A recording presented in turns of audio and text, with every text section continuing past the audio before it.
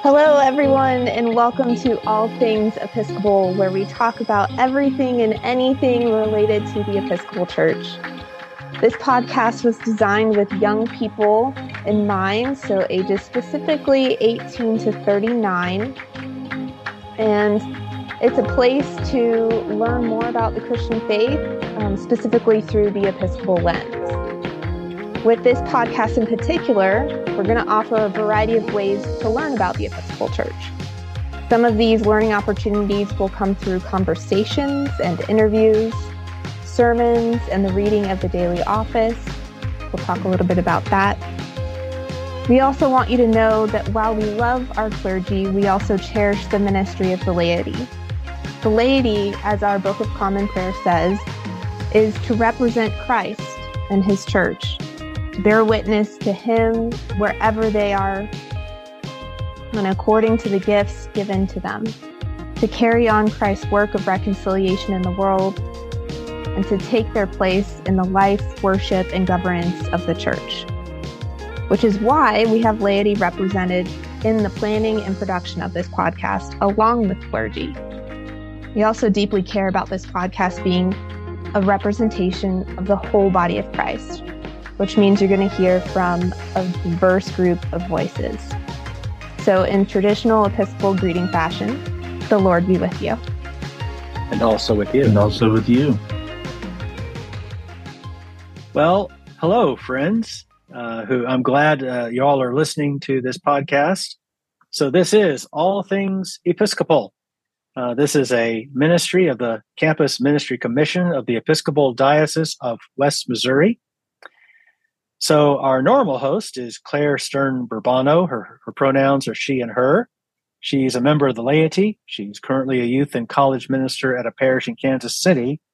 She's actually she's doing lots of summer ministries, camps, and that sort of thing, and trying to squeeze in a vacation in between all that. So today you've got the two of us. This is the Reverend David Kendrick. My pronouns are he and him. I'm the rector of St. John's Episcopal Church in Springfield, Missouri, in the Diocese of West Missouri. And I'm joined by my good friend, the Reverend Colin Larimore, who's a he and him. And he is the associate rector at Grace Episcopal Church in Carthage, Missouri, also in the Diocese of West Missouri. Hey, Colin, how are you today? I am finer than a frog hair, Father David. How are you? I have nothing that fancy to say, but great. I am doing just fine. I'm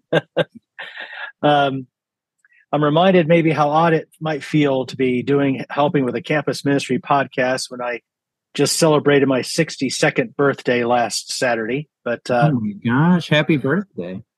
Thank you. But I'm glad to be here, and I'm glad to speak to young adults of a college age, and we want to know what you think of this podcast. So please comment on whatever app you're listening on to let us know what you think. Now, since it's just the two priests today, perhaps not surprisingly, we got to thinking about things like church and structures and institutions, and so we're going to talk about that. But it occurred to me that if we're going to talk about the church in terms of its structures and its institutions, we have to also balance that with community. Now, community is an interesting word. You know, it's rooted in the Greek word koinonia, which is used in the New Testament.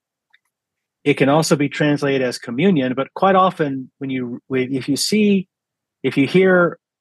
read in the Bible about the disciples' fellowship, that's actually another translation of this Greek word koinonia, or community. And it occurred to me as Colin and I were talking about this episode beforehand that there is perhaps a little bit of a tension there between the church as an institution with structures and the koinonia, or community, that really is meant to undergird that. And I think what Colin and I both agree on is that you really do have to have both. You know, You can't have a church. We can't, if the church is the body of Christ, if we are living members of the body of Christ, if we are hands, feet, arms of Christ's Eucharistic body, when we receive Christ in the Eucharist, well, the first thing we have to be is a communion. We have to be a community, a fellowship of people who are joined together by our love of Christ and our love of each other in Christ. At the same time, the truth is all communities eventually got to come up with some rules and some structures.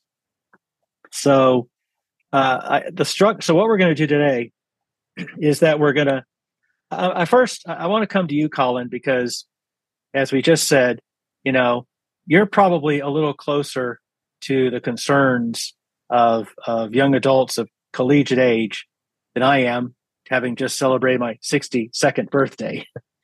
And it might be interesting to hear you talk about, you grew up in the Episcopal Church, and that's an institution, right? That is a particular denomination, part of what our presiding bishop calls the Jesus movement. And so you grew up in this institution, and so I'd be interested in hearing, from you about first of all, what you grew up thinking about this thing called the Episcopal Church in terms of its structures, the institutional things, and to the extent that you've been out there among college students. What do they think of when they think of words like the institutional church? Yeah, so I as you mentioned, I did grow up in the Episcopal Church. My grandparents and my parents, we all attended the same parish church, and that was the faith community that I was raised up in. And I remember being from my earliest memories are in church to now. Living the life of a priest. But a community, growing up in a faith community, in particular the Episcopal Church, there was a sense of knowing that each person had a role to play in the life of the church. Whether you were a young toddler to the oldest in the community, if you were a toddler, you were spent your time learning. That was your role as a child, to have fun and to learn while you were at church and to be loved on by all of these people. And then, as you got older, you could become an acolyte or take a more active role in doing other types of classes and things like that. And, as you get older, oftentimes now in our American society, we don't stay close to home like we used to. We often travel, especially for college. And if we've been raised in a faith community and then we step away from it for a period of time, maybe for a long time, maybe for just a couple of years or 4 years, to do schooling, to do higher education or something else, like you've gone to the military. It's you're leaving a community that you have been a part of for a long period of time, and it can feel it can be like becoming homesick. Just like we can be homesick from our families, it's the same thing, because essentially the church is a family. It is the body of Christ, but you get all of these people together, all of these folks that fit a spectrum of life. From homeless to wealthy to black to white, gay to straight. The whole gambit is found in the Episcopal Church, and it's a real family. And we can feel homesick when we leave those communities. And that was something that I felt, because as I was growing older, and even though I went to college in the same city that my parish was in, I found myself becoming more involved with campus ministry. And that drew me away from parish life, not entirely, but somewhat, to be focused on what I was doing with my peers in college and in like situations. And so it was important to me to be a part of that community because that college group was hosted by another parish in town. It wasn't the church that, I grew up attending or being a part of, really a part of that family, but it is still my extended family. That is a church that we are all a part of the one greater, larger church, and then we break that down into our diocese, and then we're each little expressions of that ministry across a geographic area. And so to know that I had a church that I could go to and be welcomed and cared for and fed, and fed both with food and spiritual food, that fed my soul. That fed me as a human and as a Christian. And so being able to step away from one church, and not even totally, but to be able to walk into another and know that there was community here, that this is a believing group of folks, that I do have a place in this body. And it doesn't matter if it's in this particular building on the east side or more east side of town, or in the building in the central part of town, because ultimately it's the church is greater than the walls that it finds itself in. And I found that in more than one place. So that's kind of my first throw there for you at koinonia and communion. It's found being amongst people, and sometimes it's like people, and sharing the same tradition as you. And for us and for me, that's the Episcopal tradition, the Anglican tradition. Yeah, of course, in the interest of full disclosure, when Colin talks about these campus ministry meetings, I was often there too. That's very true. As a clergy mentor. So we traveled in those circles. And in the same way, it was a somewhat similar experience because there are 3 Episcopal churches in Springfield. So you were at St. James. I'm the rector of St. John's. We were meeting at Christ Church. And so it was not your parish. It was not my parish.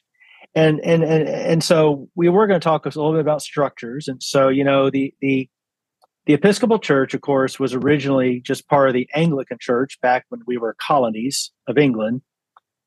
And then the Revolution happened and all that. And when it became clear that the United States was going to become an independent country, then these individual Anglican parish churches had to figure out what were they going to be, right? They couldn't really be Anglican anymore because, right, we weren't English anymore. We were American.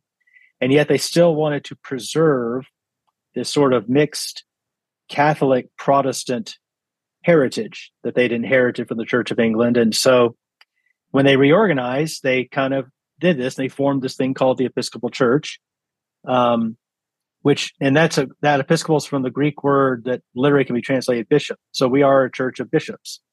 And the bishops have diocese or a diocese. And so each state was a diocese. And so the main element of the Episcopal Church, we have our what's called a diocese, and that comes from an old Roman word for administrative district. A lot of what we do, what's what the Romans did, because that's part of being part of the Catholic Church. The Catholic Church started out, in the Roman Empire. And so in terms of the structures, we have there's a diocese, which is headed by a bishop who is a spiritual leader of the diocese. And then there are individual parish churches. And I think it's important to know what you learned, something that anyone who is ordained kind of has to come to learn, that there's more to the church than just their parish church. And it can be so easy, and even among a lot of our people, they get really, really attached to their parish church. But when you begin to sense that maybe God is calling you to ordained ministry, then you have to realize, you know what? That usually isn't going to be at my parish church. It means I'm being called out to go out. And that's when you start to discover, yes, that we are not just part of an individual church. We're part of something called the Episcopal Church, which is this institution. But at the heart of it, I mean, I love how you talked about it as a kid. The first thing you felt like was that you were in a community. You were in a communion because you were a kid and everybody just seemed to understand we're all part of this family together.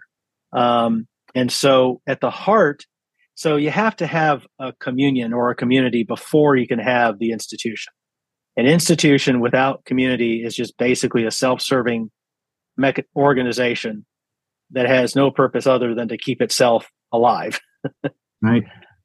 On the other hand, and I do think this is important, and I'm not going to say that Catholic or more liturgical churches are perfect about this, but on the other extreme, there are a lot of Christian churches that I know you'll run to Christians who'll say, "Well, I'm non-denominational. I don't belong to a denomination.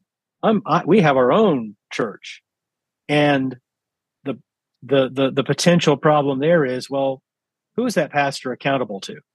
No one except the people in that local church. I mean, you and I, Colin, as priests, we are accountable to the bishop. That's right. We can't serve in a church in the diocese of, for you and I to be serving in the Diocese of West Missouri at a church, a bishop had to say it was okay. Right. I mean, you and I both are parish priests, meaning we serve these parishes, yours in Springfield and mine in Carthage, but we're both diocesan priests. We serve as an extension of the bishop, who's chief priest and pastor for all of these people who call themselves Episcopalians in West Missouri. And so that's right. It's very much a diocese is a parish of the whole. It's all of these small places of communities, these small families that come together and create this larger, bigger body. And that's what separates us from being, like a Congregationalist church. It's not just about, St. John's in Springfield or Grace Church in Carthage. It's about our expression of our tradition here in these places, but as the Episcopal Church in West Missouri. And it's a good thing you said Congregationalists. That's right. We're not Congregationalists. We're not just individual congregations. At the same time, we're not like the Roman Catholic Church, where the bishop really is the CEO and prince. In Roman Catholic diocese, the bishop has complete authority over all things, not just spiritual, the property of the diocese, every church. I'm trying to remember where I just heard that this week. Someone was coming back from a diocese where it looked like the bishop was about to close and consolidate a whole bunch of churches, and the bishop can do that. Now, in the Episcopal Church, the bishop is our spiritual leader, but no Episcopal bishop can just close a bunch of churches. A bishop, in the Episcopal Church, we have shared governance. We basically understand that the bishop governs the church along with the lay people. So there's a convention that meets every year that includes lay delegates, and they are the chief authority. The National Church, every 3 years, there's a group called General Convention that consists of two houses, a house of bishops and a house of lay and clerical deputies, which is lay people and priests and deacons. And it's that General Convention that makes the most important decisions for the Episcopal Church. And so in that sense, even the bishop has accountability. Mm-hmm. Governance is governance is a shared thing. And so as an institution, therefore, we have this shared sense of accountability and responsibility between lay and ordained, and we each have our place in taking that role.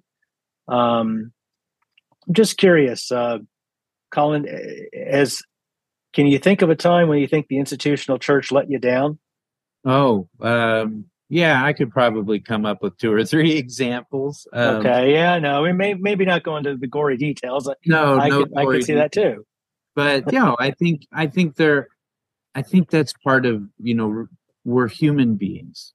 We all have expectations, hopes, realities, dreams, all of these things that we carry with us everywhere we go, right? And I think sometimes not everything goes our way or doesn't live up to the expectation that we maybe built in our heads, or it doesn't necessarily, something doesn't unfold the way we thought it should have unfolded. Whatever it may be. I mean, that could be a whole gambit of stuff. And so, sometimes it can feel like you've been let down by the institution because of, an expectation not being met. But at the same time, it's important to remember that was my expectation as an individual. And I'm not just an individual in this sense. I mean, I have autonomy and I have agency and I am who I am, but I'm also a part of this larger body. So I make up one small piece of something much larger than myself. And so while it may have let me down, it may have been the saving grace for 50 others. So whatever, and that's, speaking very generically. So it is in that sense the institution, and we're not perfect. I don't think we should be afraid to say that. We are human beings.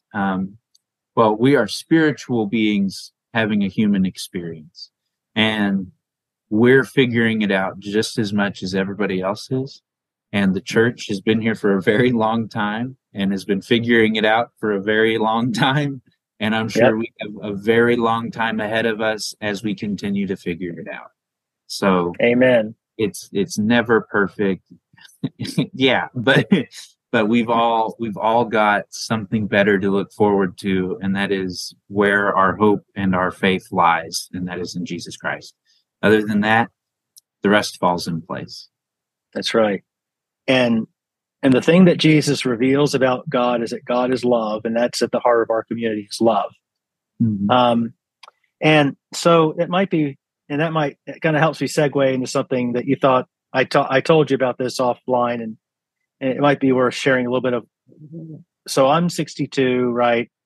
And I guess it might be worth explaining, well, why am I part of this thing called the Episcopal Church, which is a community of believers, but at the same time, this institution, and why I'm committed to it. And so I'll, as briefly as I can. So I was actually raised Southern Baptist.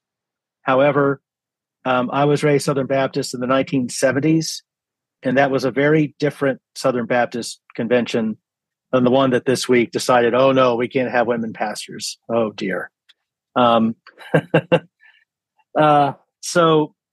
I was baptized at the age of 9, because that's in the Baptist church. They don't baptize you.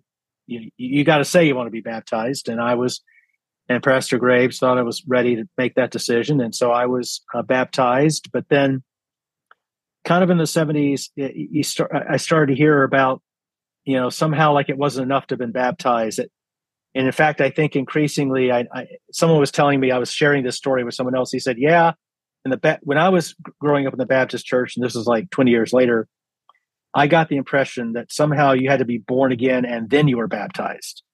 And I'll be honest with you, that led to some salvation anxiety on my part, because, oh, you mean I haven't had this? You mean it wasn't enough to be baptized? Well, how do I know I'm saved, right? And that was not an easy thing at times for me to deal with in my teenage years. And I think when I discovered the Episcopal Church, I think one of the great things that has kept me, is the sense of the sacraments. I think we've talked about the sacraments on this podcast as outward and visible signs of inward and spiritual grace, and one of the most important being the Eucharist, where we bless, we share bread and wine, and they become Christ, fully present to us. And how, for me, that is really that became my blessed assurance. Okay, I know Jesus loves me because he just let me eat him and drink him in a sacramental way, and that made perfect sense. Now in the back of my mind, though, and this is when I was still very much kind of in my own individual, like, how do I know I'm saved? Notice I've been talking about how am I saved? And then it was, well, how do I know what the truth is? And at this point in my life, I was perhaps a little, I think the Episcopal Church's ambiguity about things, the Episcopal Church tries to leave a lot of things open for people to ask questions. And we have a few basics. They're in the Nicene Creed. They're in our catechism, in our back of our prayer book. And that ambiguity actually started to become sort of a challenge for me, because I wanted to know what the truth was. And that actually led to me, when I was in my late 20s, I actually converted to Roman Catholicism. And I was a Roman Catholic for about 9 or 10 years. Now, of course, this happened, I was already married, and Laura did not want to do that. And so we had like basically an interreligious, an ecumenical household for a while. And then our son came along, and, and so for a while there, we were trying to do both of these things, but then there would be times where I would, maybe Laura wasn't feeling well. I would take John with me to the Episcopal Church, because it became clear we were raising John Episcopal. That was what Laura wanted, and I accepted that. And so there were often times where maybe it would just be me and John at church and at Grace Episcopal, and they were a great church. They loved us when our apartment complex had a fire and we had to move out. A parishioner there happened to manage a hotel, and he negotiated a great rate with our insurance company, so we had a hotel to stay in while we kind of transitioned. And it was a loving place. Talk about communion, fellowship. They just loved. And at one point, I got involved in a neighborhood youth ministry at Grace Episcopal, and then I was part of a book club. And there was it got to the point where, this was funny. It was around New Year's 1999. And someone from Grace called me on the phone on a Saturday afternoon and asked if I would be willing to stand for vestry. And for those who don't know, a vestry, that's basically the elected lay board of directors of an Episcopal parish. And I was kind of went, well, wait a minute. I'm still Roman Catholic, and I actually said, well, I still think I'm officially Roman Catholic. And the poor person on the other line was going, oh, yes, I guess that would be a problem, wouldn't it? And she hung up, and I thought, well, shoot, why'd she think I was Episcopalian? Just because I'm there almost every Sunday and I've helped with this ministry and this ministry, why would you think I'm an Episcopalian? and that was when I really, but that was the revelation for me that, we're not saved by an institution. We're not saved by me figuring out what the truth is. We are saved as a people because ultimately we are meant to be a family under God. And what I realized, opinions from opinions, where God had clearly made me a living, breathing member of the body of Christ was in the Episcopal Church. And so I was received back into the Episcopal Church in 1999, and I've never looked back. I have no regrets whatsoever. This is where I belong because this is the community of love. The way of love that Bishop Curry talks about. This is where I've discovered that. And you know what? The institution sometimes lets you down, and there's no getting around that. My only hope and prayer is that people realize that a relationship with Christ, hear about that. Do you have a personal relationship with Christ? Well, a personal relationship with Christ has to mean a relationship with a community. We're not saved as individuals. We are saved as people. And you have to be part of a community, a communion, a fellowship. And eventually all communions, all fellowships end up needing to have structures and of accountability. And so I think what we've tried to show is that the Episcopal Church, I think we have the institutions, which are not perfect, but there's mutual accountability in those structures between lay and ordained. No one person is an autocrat, can decide everything. Parishes are accountable to the diocese. Priests are accountable to the bishop. The bishop is accountable to conventions and standing committees.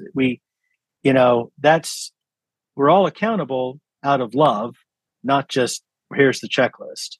But that's why I think that, to me, that's the great thing about the Episcopal Church, is that we appreciate the ancient structures of the church that has been called Catholic since at least the early 2nd century.